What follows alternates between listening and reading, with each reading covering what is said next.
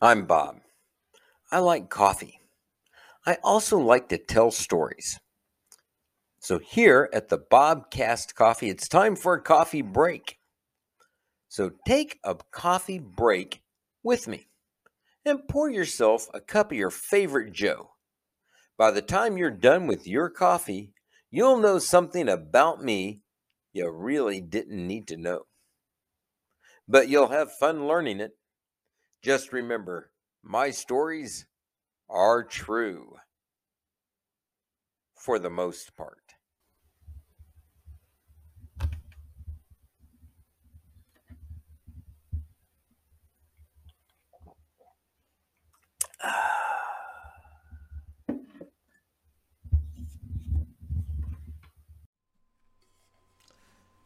Today I am enjoying my Scars and Stripes coffee out of a brand new coffee mug. Just got this given to me by my best friend Plumber.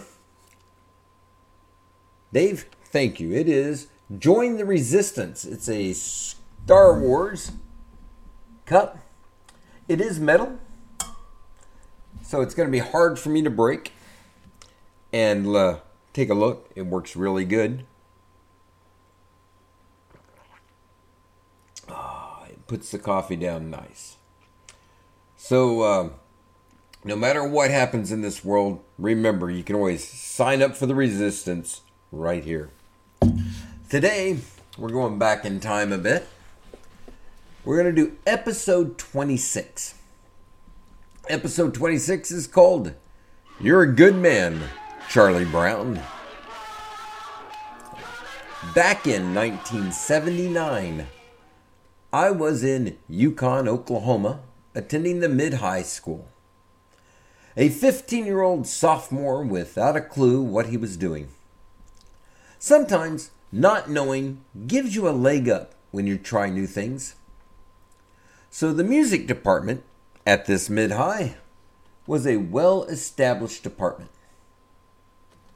The theater department, on the other hand, was much less, and was still trying to get a foothold at the school.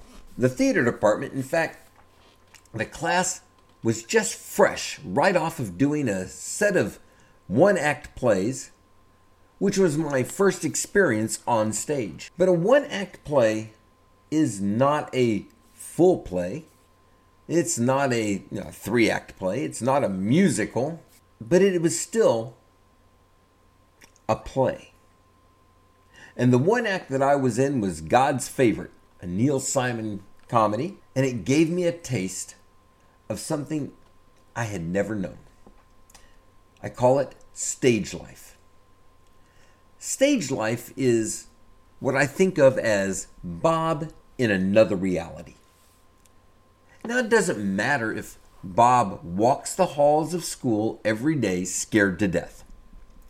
See, there in the halls, there are plenty of opportunities to make a fool of yourself or to run into bullies that are really bigger kids than a barely 5 foot tall Bob.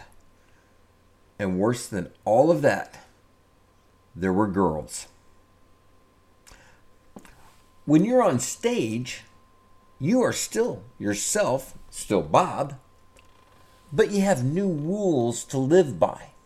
Like, Bob's name is Ben. And Bob is not scared of women. But he's the bad guy. Or he's the comic relief. Or he's the hero. When you're on stage, you have the protection of the script. And that is a lot of protection to a young 15-year-old Bob with little self-esteem. Which now leads us to the tryouts for You're a Good Man, Charlie Brown. As with most school plays, the tryouts were an open call. So you walk in and read for all the parts. Now you must understand, Bob at school at this time is not 5 foot tall. Close, but not there yet. But when I'm on stage, I'm 10 foot tall and bulletproof. So I walked in to that open call knowing that I was going to be cast as Charlie Brown, the lead. I read the lines. I sang the songs. I did everything they wanted, and the next morning I was cast as Linus. Now, see, I couldn't believe that Mr. Seacrest, the drama coach, and Mrs. Krause, the vocal teacher, didn't see me as Charlie Brown. But I really wanted another taste of that stage life. So, Linus it is. The cast ended up as Steve Russell being cast as Charlie Brown. Lucy went to Tracy Boyd. Snoopy was played by Laurie Bradford. I was Linus. Schroeder was played by Ron Sterling. And Patty was played by Kim Clabo. Here's a fun fact. Ron Sterling was new to Yukon, and I wasn't very sure about him. I mean, Ron, he was tall, good looking, just about the opposite of a Bob. But over the next few weeks, I got to know him, and we built a friendship, and that friendship still exists today. See, in fact, that is the really fun thing about being in a cast. We became very close through rehearsals, extra hours in the vocal room, learning the songs, also line and blocking rehearsals. All this gave us time to grow as an ensemble. Now, messaging back and forth to a few of the cast members gave me another look at the show. And I was talking with Laurie.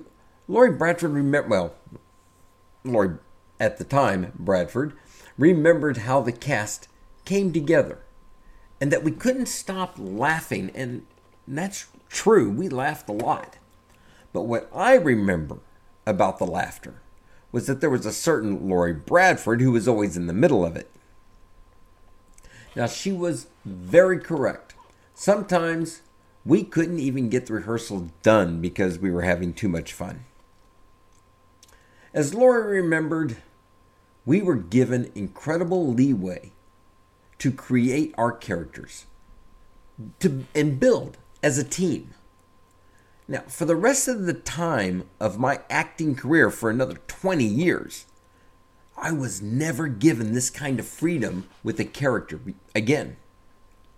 But we were young and inexperienced, and we never knew just how great we had it.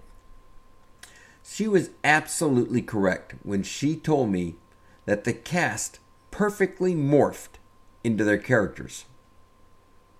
So, yeah, I guess my teachers were right, and I was cast into the best possible role. Now, I asked Ron what part of the show he remembered the most, and he answered the book report. It was definitely one of my favorite scenes. As a group, we sold this song. The really sad part about this scene was that I was always sitting downstage next to Lucy. Brother, sister, sitting there doing our book reports. But we were downstage. Ron was behind us upstage. So I always heard him sing his part, but I never actually watched him perform the song. The audience always responded very well to Schroeder's part of the book report. Yet, the book report was not the only high point of this little play in a little school in Yukon, Oklahoma. Let's see, Snoopy's Supper Time. I still sing today when lunchtime arrives for Bob, supper time. So I work at the airport, and I go walking down the concourse singing, "It's supper time. Oh, it's supper time. When supper time comes, supper can't be far away." Yeah, people look at me pretty strange. Now, the Linus solo was a song called "My Blanket and Me." Now, when we started this podcast today, I said that I didn't have a clue what I was doing, and that was a good thing, and this is why. A 15-year-old Bob, now get this in your mind, is now performing a solo song and dance number on stage, and my partner is a blanket. And I'm okay with that. At the end of the song, Linus has left his blanket on one side of the stage, and he walks away from it, proving that he doesn't need it until the pressure gets too much for him and he has to rush back to the blanket. Now, I chose to dive for my blanket in a true Charles Schulz form. Knees and elbows tucked in on all fours. The audience would always gasp when I did that. The fun part, the raised platform, but we used that for the stage, made this loud wham every time I did it. I loved it. Remember, this is the Bob that was scared to walk the halls of the school. And here I am, dancing with a blanket, declaring how much love and need for this piece of cloth. And the funny thing was, in those halls, I never got a pushback on this. No wonder I spent the next 20 years finding any stage I could live on. The final song of this play is called Happiness. I will tell you that it's the saddest song ever. Wait, what are you saying, Bob? That is the sweetest, most loving song ever written. It reminds people of all the wonderful things that they find every day that bring smiles and happiness. It's uplifting and lets the audience leave the show feeling wonderful. Yeah, all that's true. But you need to remember this new world that Bob had found. And when this song ends, I have to leave the stage. And I am no longer Bob, who's called Linus, and who says wonderfully witty words, and that makes people laugh and think. I no longer get to live in this world where my best friends and I go to school, play baseball, and sing together. A world where Tracy Boyd is my big sister. And Lucy loves me, just like a classic older sibling should. She may threaten to knock my block off, but she'll defend me from others. Where Kim Claybo is Patty, her best friend, and she can always be counted to be there in Lucy's defense. A world where I spend every day with my best friend Steve Russell, aka Charlie Brown, and Ron Sterling Schroeder. And we are all trying to figure out life together. The next time I see my Snoopy, I'm going to give Lori Bradford, now Morgan, the biggest hug, and I'm going to let her remember that happiness is a warm puppy. The last performance that we sang that song together ended that part of my life. Now, it's not all sad. that this did end, I went on to be Oscar Madison and Charlie Cowell, Tom Snout the Tinkerer, and many other wonderful people. So life does go on. But a final thought to the cast of the Yukon Mid-High School 1989 production of You're a Good Man, Charlie Brown. When I think back on my childhood, I remember things like grade school and Little League football. And yet there's this brief moment where a whole nother life blips in and out. And you, my friends, are there for all time. I will probably go out on YouTube and put the audio out of our performance. It's done on a cassette tape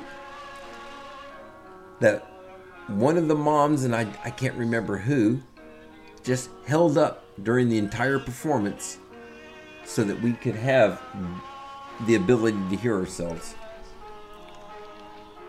I wish we had a video recorder available to us back then.